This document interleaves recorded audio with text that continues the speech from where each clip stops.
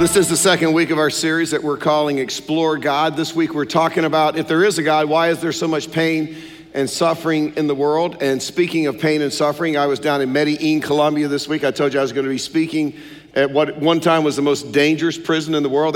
Even now they have like 5,100 prisoners in a prison that was built for 1,200 people. And it was just amazing to be down there to speak to men who have become Christians while in prison, who've gone through a year-long discipleship program. I was able to speak to them, give them a certificate of accomplishment and achievement, and it was so cool. But I came back with a pinched nerve in my lower back. Don't ever get one of those. Don't ever get one of those. It's not a good thing. And you slide out of bed like a slug and trying to get around the house. But they gave me all kinds of pain pills and muscle relaxers. I decided it wasn't wise to take those while I'm speaking to you, but I can tell you this, it would have been entertaining. It would have been entertaining, right? But we are talking about pain and suffering, and as you think about pain and suffering, man, if you just think about the last 12 months, it's just been a tough year. I mean, think back just a few months to the hurricanes that we experienced here in the United States. There was Harvey. And remember how it flooded Houston, and you probably still have pictures in your mind of seeing that city underwater. They had never experienced anything like that. Then there was Irma, 134 fatalities. Then there was Marie, the worst natural disaster on record for Puerto Rico. There were numerous earthquakes that you barely hear anything about because there's so much other stuff going on. There were countless terrorist attacks. And of course, there was those senseless shootings in Las Vegas and at Stoneman Douglas High School down in southern Florida. And these events once again have raised the question that eventually always comes back to the surface when this kind of stuff is going on. Where is God in all of this chaos? Or what was God thinking? Or why didn't God get involved and stop it? Or here's the great question. Did God allow it? Did he cause it? Did he allow it? Which doesn't really matter to me. I mean, it doesn't make me feel any better. Oh, God didn't cause it. He just allowed it. Well, isn't that nice, right? See, that doesn't really help in the big scheme of things. And I got to tell you, this is an important issue because this question will come up in all of our lives at some point. And next time it may be more personal.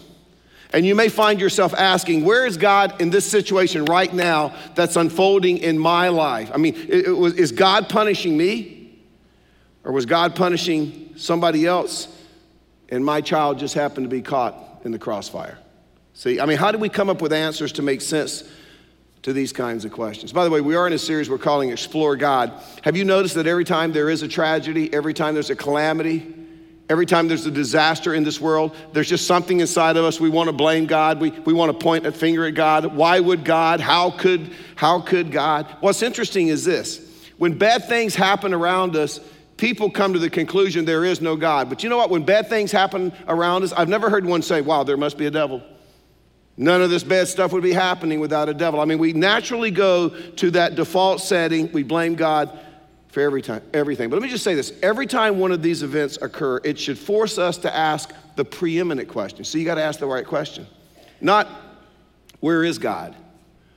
Or how could God? The right question isn't, is there a God? The question we should be asking is this: who is God?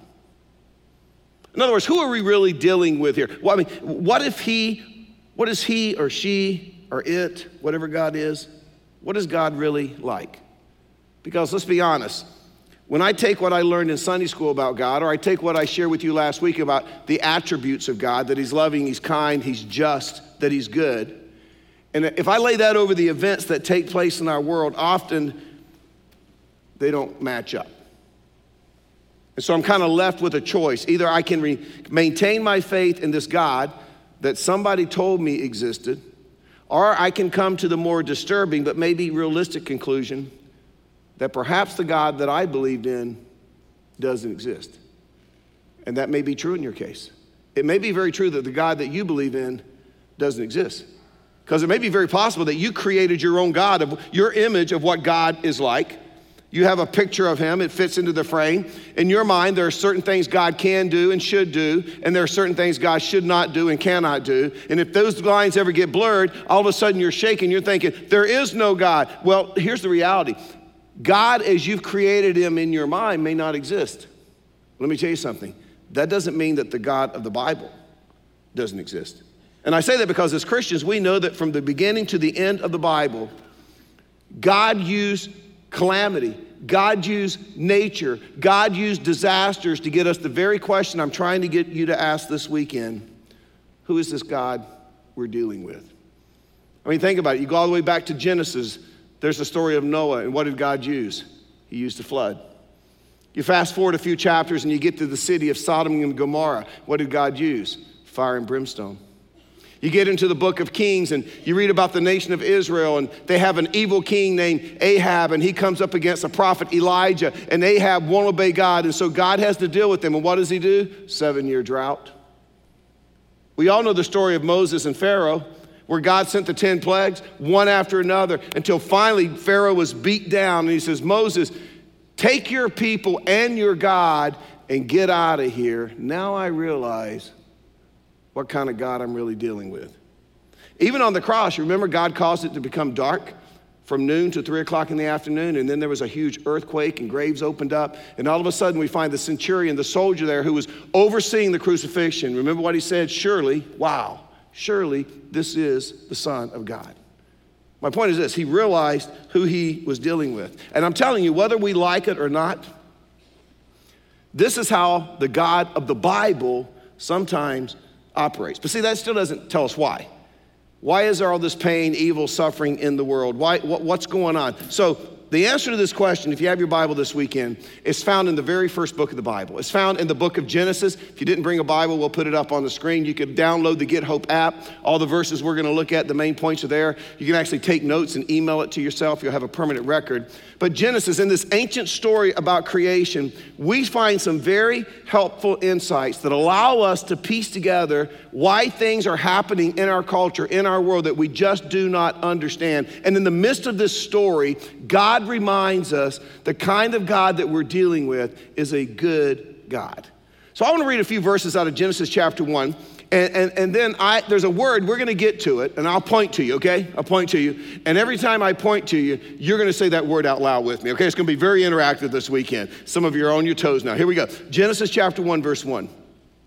In the beginning, God created the heavens and the earth. Now the earth was formless and empty. Darkness was over the surface of the deep. The Spirit of God was hovering over the waters. And God said, let there be light, and there was light. God saw that the light was... Okay, that was not good. So let's try that one more time. God saw that the light was... Okay, much better. Genesis chapter 1, verse 9. And God said, let the water under the sky be gathered to one place, and let dry ground appear. And it was so. God called the dry ground land. The gathered waters he called seas, and God saw that it was... Don't lose steam. Genesis chapter 1, verse 12. The land produced vegetation, plants bearing seed according to their kinds, trees bearing fruit with seed in it according to their kinds, and God saw that it was... Genesis 1:21. So God created the great creatures of the sea and every living thing with which the water teems that moves about in it according to their kind, and every winged bird according to its kind, and God saw that it was... Drop down to verse 24. And God said, let the land produce living creatures according to their kinds, the livestock, the creatures that move along the ground, the wild animals, each according to its kind. And it was so. God made the wild animals according to their kinds, the livestock according to their kinds, all the creatures that move along the ground according to their kinds. And God saw that it was... And then God creates his crown jewel of creation. Genesis 1, verse 26, God said, let us. By the way, if you take notes in your Bible, that's the first reference in the Bible to the Trinity. Let us, God the Father, God the Son, God the Holy Spirit. Let us make mankind in our image, in our likeness, so that they may rule over the fish in the sea and the birds in the sky, over the livestock and all the wild animals, over all the creatures that move along the ground. So God created mankind in his own image. In the image of God, he created them, male and female. He created them. And then Genesis chapter 1, verse 31, God saw all that he had made, and it was very. My point is simply this. When God created the earth, he created it just the way he wanted it to be. Not only was it good, it was very good. And not only that, guess what? He created the earth just the way that we want it to be. Now, here's the big question. What happened? I mean, how could everything go from being so good to being so bad? I mean, the world we live in, why is it that nature doesn't cooperate? Why is it that people don't behave the way they're supposed to behave? Why is there so much pain and suffering in the world? There's a couple of reasons. Let me give you the first one. The first one, pain and suffering are the result of original sin. And again, when we talk about original sin, we're talking about the fact that each one of us listening, regardless of what campus you're at this weekend, each one of us was born with a sin nature that can be traced all the way back to the book of Genesis. It can be traced all the way back to Adam and Eve. Now, let me just say that I know that some of you think that the story of Adam and Eve is a myth, because when you were in college, your freshman year, you had a college professor who told you that it was a myth. Let me tell you why I believe that the story of Adam and Eve really happened. I believe it happened. I think I'm on strong ground here.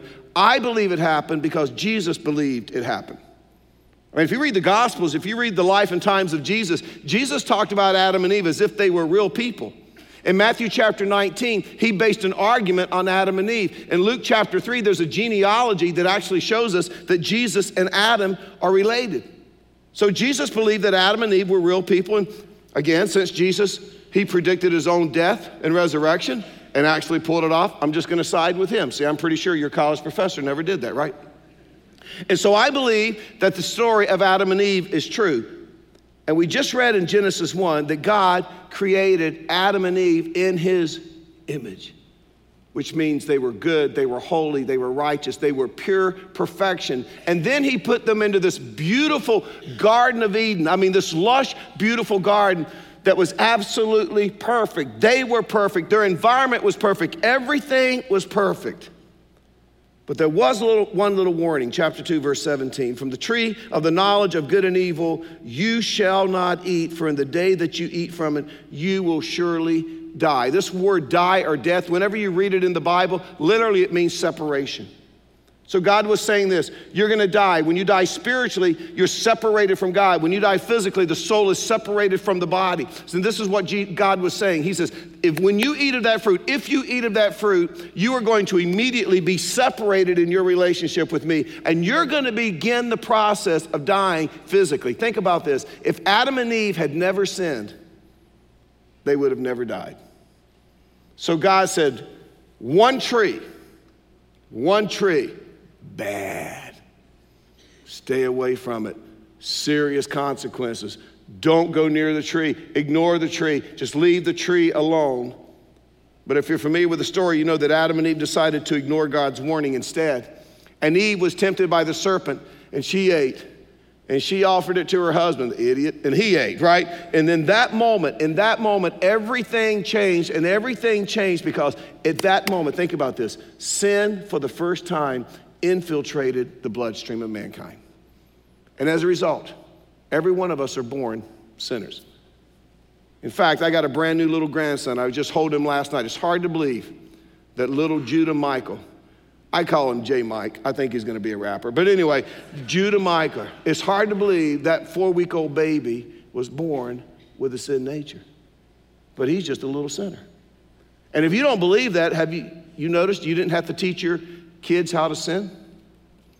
You didn't have to read Dr. Seuss's book on how to disobey, mommy? You didn't have to do that, right? You didn't have to do any of that. My first grade teacher didn't stand up and say, hey, today we're going to learn how to lie, steal, and cheat, and make sure you're on time tomorrow because we're going to discuss greed and pride and envy, and it will be on the exam. See, we don't do that in school. Our teachers don't have to go through that. Our parents don't have to teach us how to do that. Sin and disobedience, it comes natural. We are born that way. We inherited it from Adam and Eve. By the way, let me say this. Original sin also helps us understand how we are even aware of the fact of how things could be and should be, and that they aren't the way they should be. I mean, this is how we actually know what's good. This is how we know what's bad.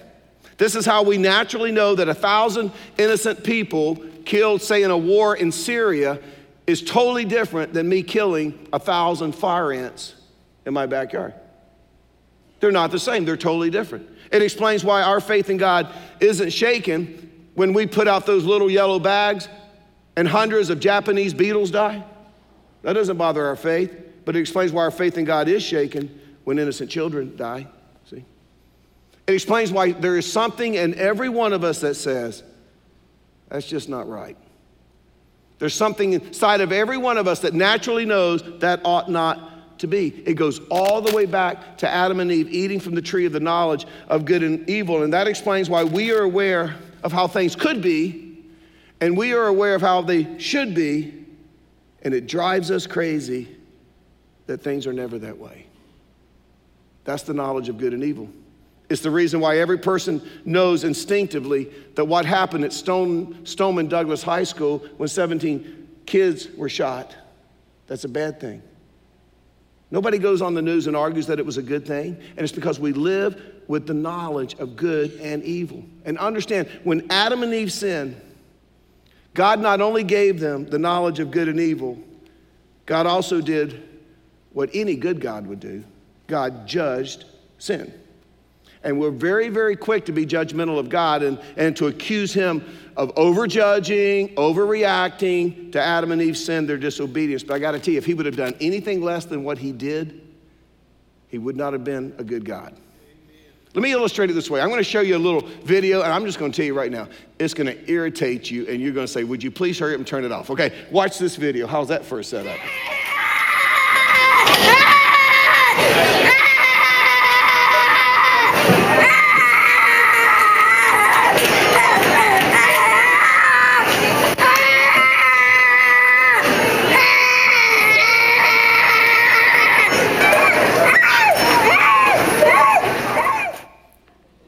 Isn't that irritating? Now here's my question. If you're in Target and that unfolds in front of you, are you gonna sit there and observe that?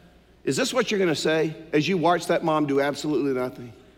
Wow, now that's a good mom.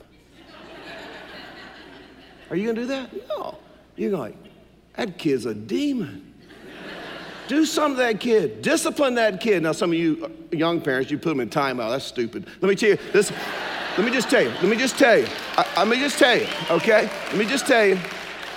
This is what the Bible says. This is what my dad practiced. Proverbs 23:13. Do not withhold discipline from a child. If you punish them with the rod, they will not die.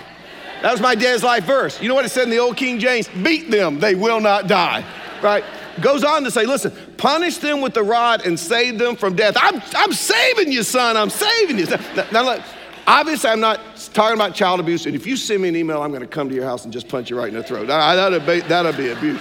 But I'm telling you, there's some time where the application of a wooden spoon to the hind end can really change a kid's attitude. Letting them sit in the corner, Dr. Spock, he was a nut job too, and letting them think about it. That's just crazy, people. I'm just telling you. Send your kids to my house. I'll straighten them out. But anyway. See, my dad was old school. This is what my dad used to say to me, and I'm not kidding. My dad was at the other service. This is what he said. He said, I will spank you so hard, your rear end won't hold shut.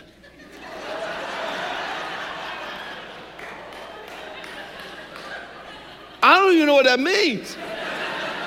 But I wasn't going to try him. You know what I'm saying? You know what my vision was? I was going to walk to school, my butt cheeks were going to be doing this. You know, that scared me, right? Now, let's see. But if you're in Target and you watch your mom just observe this and do absolutely nothing, are you going to give them Parent of the Year award? Absolutely not. Let me tell you something. In the same way then, what would you think of a God whose prized creation, and he only gave them one rule. One rule. Can you just do one? Your prized creation broke the one rule you gave them, and God did nothing about it. In the same way, would you say, no, that's a good God, right? But then there's something about us. We expect God just to ignore bad behavior. But let me show you how it played out in the garden. Genesis chapter 3, God cast judgment on humanity. This is very important. If you're here this weekend, you're not a Christian at any of our campuses, you're wondering how we deal with this, this is huge. I want you to see how the fallout of sin and disobedience. Genesis 3:16. To the woman he said, I will make your pains in childbirth very severe. With painful labor, you will give birth to children. It's part of the curse. See, I'm thinking this. If Adam and Eve hadn't sinned, childbirth would have been like the day at the spa. See? But they messed it up for everybody. And then I love this next phrase. Ladies, your desire will be for your husband. You know what men think when they read that? She wants me. Oh yeah, she can't live without me, right? Trust me, she can. For a long time. For a long, long time, right? This is what it means. Your desire will be for your husband, and he will rule over you. This Hebrew word desire means to be independent from and to dominate. Literally, this is what it says in the Hebrew. Ladies, you're going to try to rule him. You're going to try to control him. You're going to try to dominate him. This is what God says. Try all you want. He's going to dominate you. And it doesn't say that God's happy about it. It's not the way God originally planned it. It's the result of sin. It's the judgment that came with sin. I mean, think about all of the tension in our culture these days between men and women, the abuse, the injustice. God says it ain't going to change. You can march all you want to. Right here in Genesis, it's part of the curse. Genesis chapter 3, verse 17. To Adam, he said, because you listened to your wife and you ate from the fruit from the tree about which I commanded you, you must not eat from. Cursed is the ground. And when Adam heard that, I'm like, whoa, you're going to curse the ground? And the word ground here literally means environment. And God's like, yeah, I'm going to curse the ground. I'm going to curse the earth. I'm going to curse the ground. I'm going to curse the animals. That explains cats, you know. I'm going to curse the weather. You brought it on yourself. It's all cursed because of you. Verse 17, cursed is the ground because of you. Through painful toil, you will eat food from it all the days of your life. See, this explains why you never have to plant, water, or fertilize a weed. I mean, you drive yourself crazy because you know how your lawn should be and you know how it could be. And you work and work and work and everything dies except the weeds. It's because you're working with a cursed environment. That's why it takes so much time, so much effort, so much money. It's cursed. Verse 18, it will produce thorns and thistles for you, and you will eat the plants of the field. By the sweat of your brow you will eat your food until you return to the ground, since from it you were taken. For dust you are, and to dust you will return. This is what God said to man. Because you disobeyed me, your environment is cursed. Up to now, your environment has cooperated with you. But from here on out, it is going to be an uphill battle. From here on out, it is going to be a struggle every day of your life. In fact, your environment is going to work against you. Your environment is going to be your enemy. You're going to work and work and work and struggle and struggle and struggle. And you're going to put in 50, 60, 70 hours a week. And you're going to save enough money to finally retire. And then you're going to die. And your body's going to return to being dust. And you're going to live every day with the foreboding frustration. What's the point? I mean, at the end of the day, God's going to destroy it all anyway. What's the point? And so God curses man and his environment, the ground, nature, weather, climate, cats, all the result of original sin. We've been living in the backwash ever since. That's just one reason. Reason number two, pain and suffering is the result of man's freedom to choose to be evil. And let me explain to you what I mean by that. According to the Bible, and we're going to see this in a few weeks, God created mankind. I'll explain this the last week of the series. God created mankind to be in a relationship with him. In fact, when God created mankind, he created mankind in a relationship with him. Adam and Eve were in a unfiltered, uninhibited relationship with God. They didn't have to do anything to get into a relationship with God. They didn't have to sacrifice anything. They didn't have to pray the sinner's prayer. They didn't have to be reconciled. They were in a relationship with God. It says God created them and he blessed them. They didn't do anything to deserve being blessed. He blessed them because they were born. They were created in a relationship with him. But think about this. Just like with us, we don't want to be in a relationship with someone who doesn't want to be in a relationship with us. I mean, do you want to be in a relationship with someone who's forced to be in a relationship with you? And that's no different with God. And so God knew that for there to be an authentic relationship between himself and mankind, God had to give mankind the freedom. You can choose to be in a relationship with me, or you can reject to be in a relationship with me. And for that to happen, God had to give mankind the gift that we may enjoy more than any other gift. God gave us the gift of a free will. And my guess is that when God made that decision, the angels in heaven were going, whoa, slow down a little bit, God, let's think this through. Because if you give mankind the opportunity to reject you, if you give mankind a free will, God, you're just giving them carte blanche to create unimaginable evil. And guess what? That's exactly what happened. And we live with the consequences of that evil every day of our lives. But in spite of that, God knew In spite of the fact that God knew that man would probably abuse his freedom, God gave it to us anyway. And a lot of people ask me this question, well, if he just knew it, why did he do it? Well, it's because that's how much God values authentic relationship with us. And as God measured the disastrous potential of that decision, he gave us the choice. He gave us the freedom to choose to accept him or to reject him. By the way, let me think of it this way. We make the same decision as couples every time we decide to start a family.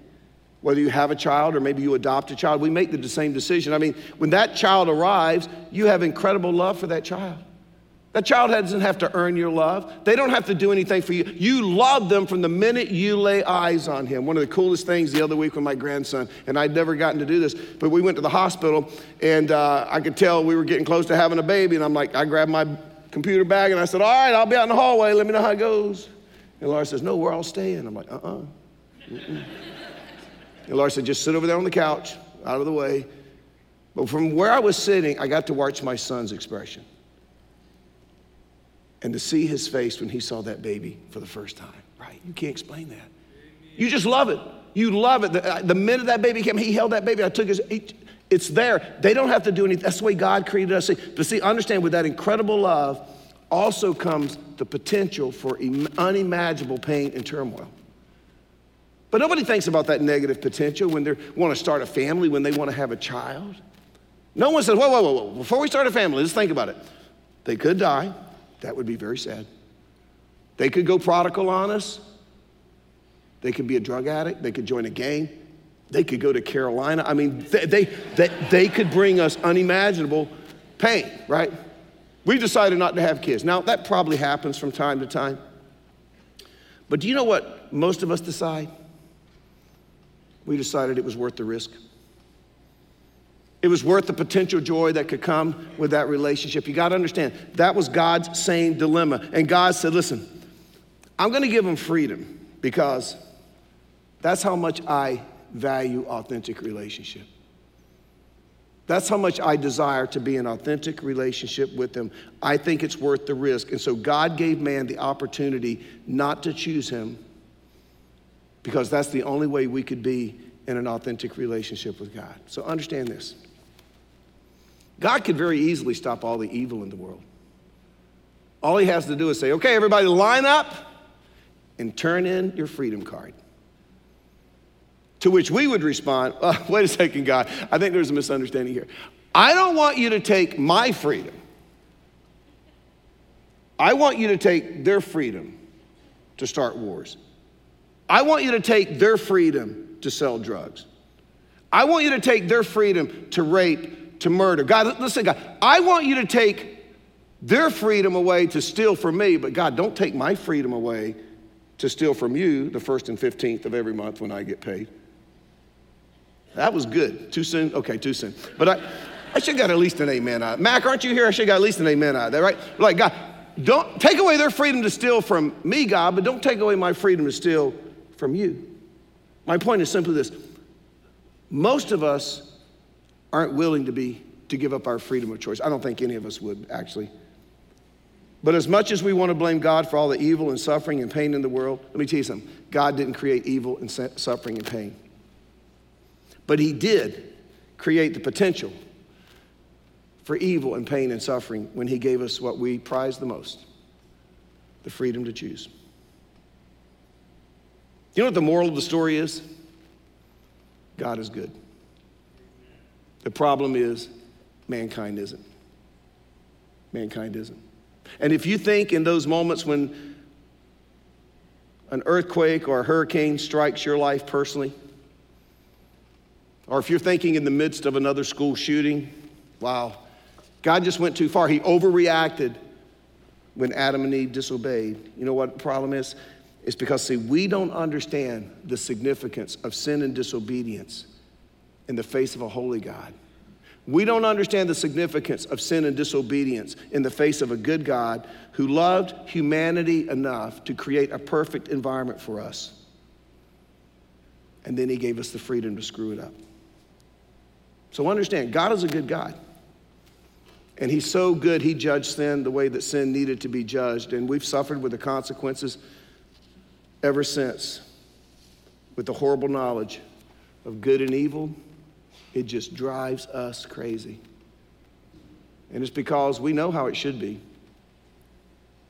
And we know how it could be. We just can't get it to be that way. And I know that this sermon isn't emotionally satisfying. It's just true. I was supposed to answer the question, why is there pain and suffering?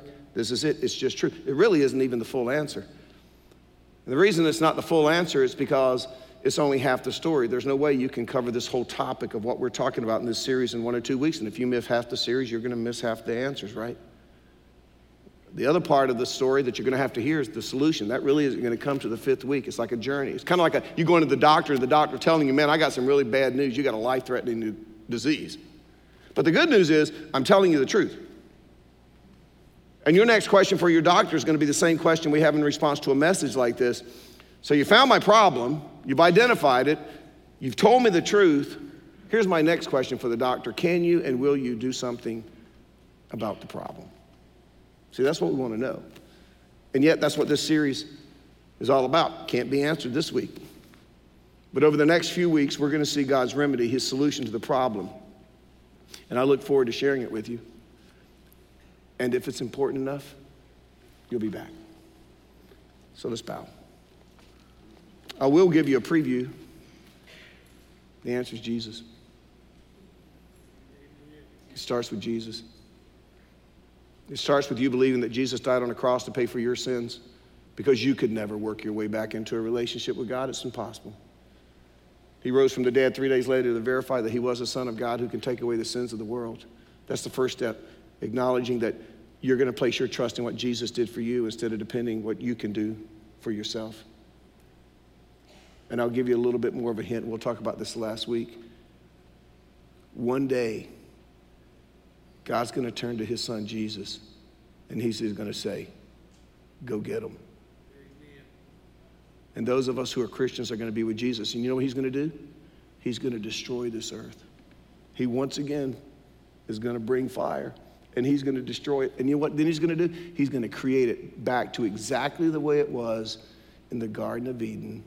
Perfect, no death, no sin, no pain, no sorrow. And it says he'll wipe every tear from our eyes, and we will live forever and ever with him under one condition. You accepted his son as your Savior. That's not a decision you want to wait till week 5. You don't need to wait till week 5. Trust me, God's got the solution all planned out. One of the biggest challenges we have, especially as Americans, and getting back from another third world country this week, I was reminded of it again. See, our problem is we want heaven now. We want a pain-free, winkle-free life now. The Bible never teaches that. The Bible says this life's going to be full of pain and suffering and evil because you're bad people. You're bad people. But God says one day I'm going to fix it. So I would just say if you're here and you've never gotten to that place where you realize there is a God. He loves me. He gave his son so I could be in a relationship with him. I accept that gift. I would make that decision. Your sins will be forgiven. He'll give you meaning and purpose in this life, and he'll give you eternal life with him. Best offer you'll ever hear in your life. Hey, but you know what? You have the freedom to choose. Father, thank you. Thank you, thank you, thank you. If we could ever get our heads wrapped around the fact that from the moment that Adam and Eve sinned, you began a constant pursuit, relentless pursuit to restore us back into a relationship with you. Even when we didn't want it. That's all you wanted. Not willing that any perish, but I'll come to repentance. I pray for the one who's holding out. Maybe today will be the day. And it tells us in Luke that when that happens, angels in heaven throw a party. I pray there's a party weekend going on in heaven, Father. In your name we pray. Amen.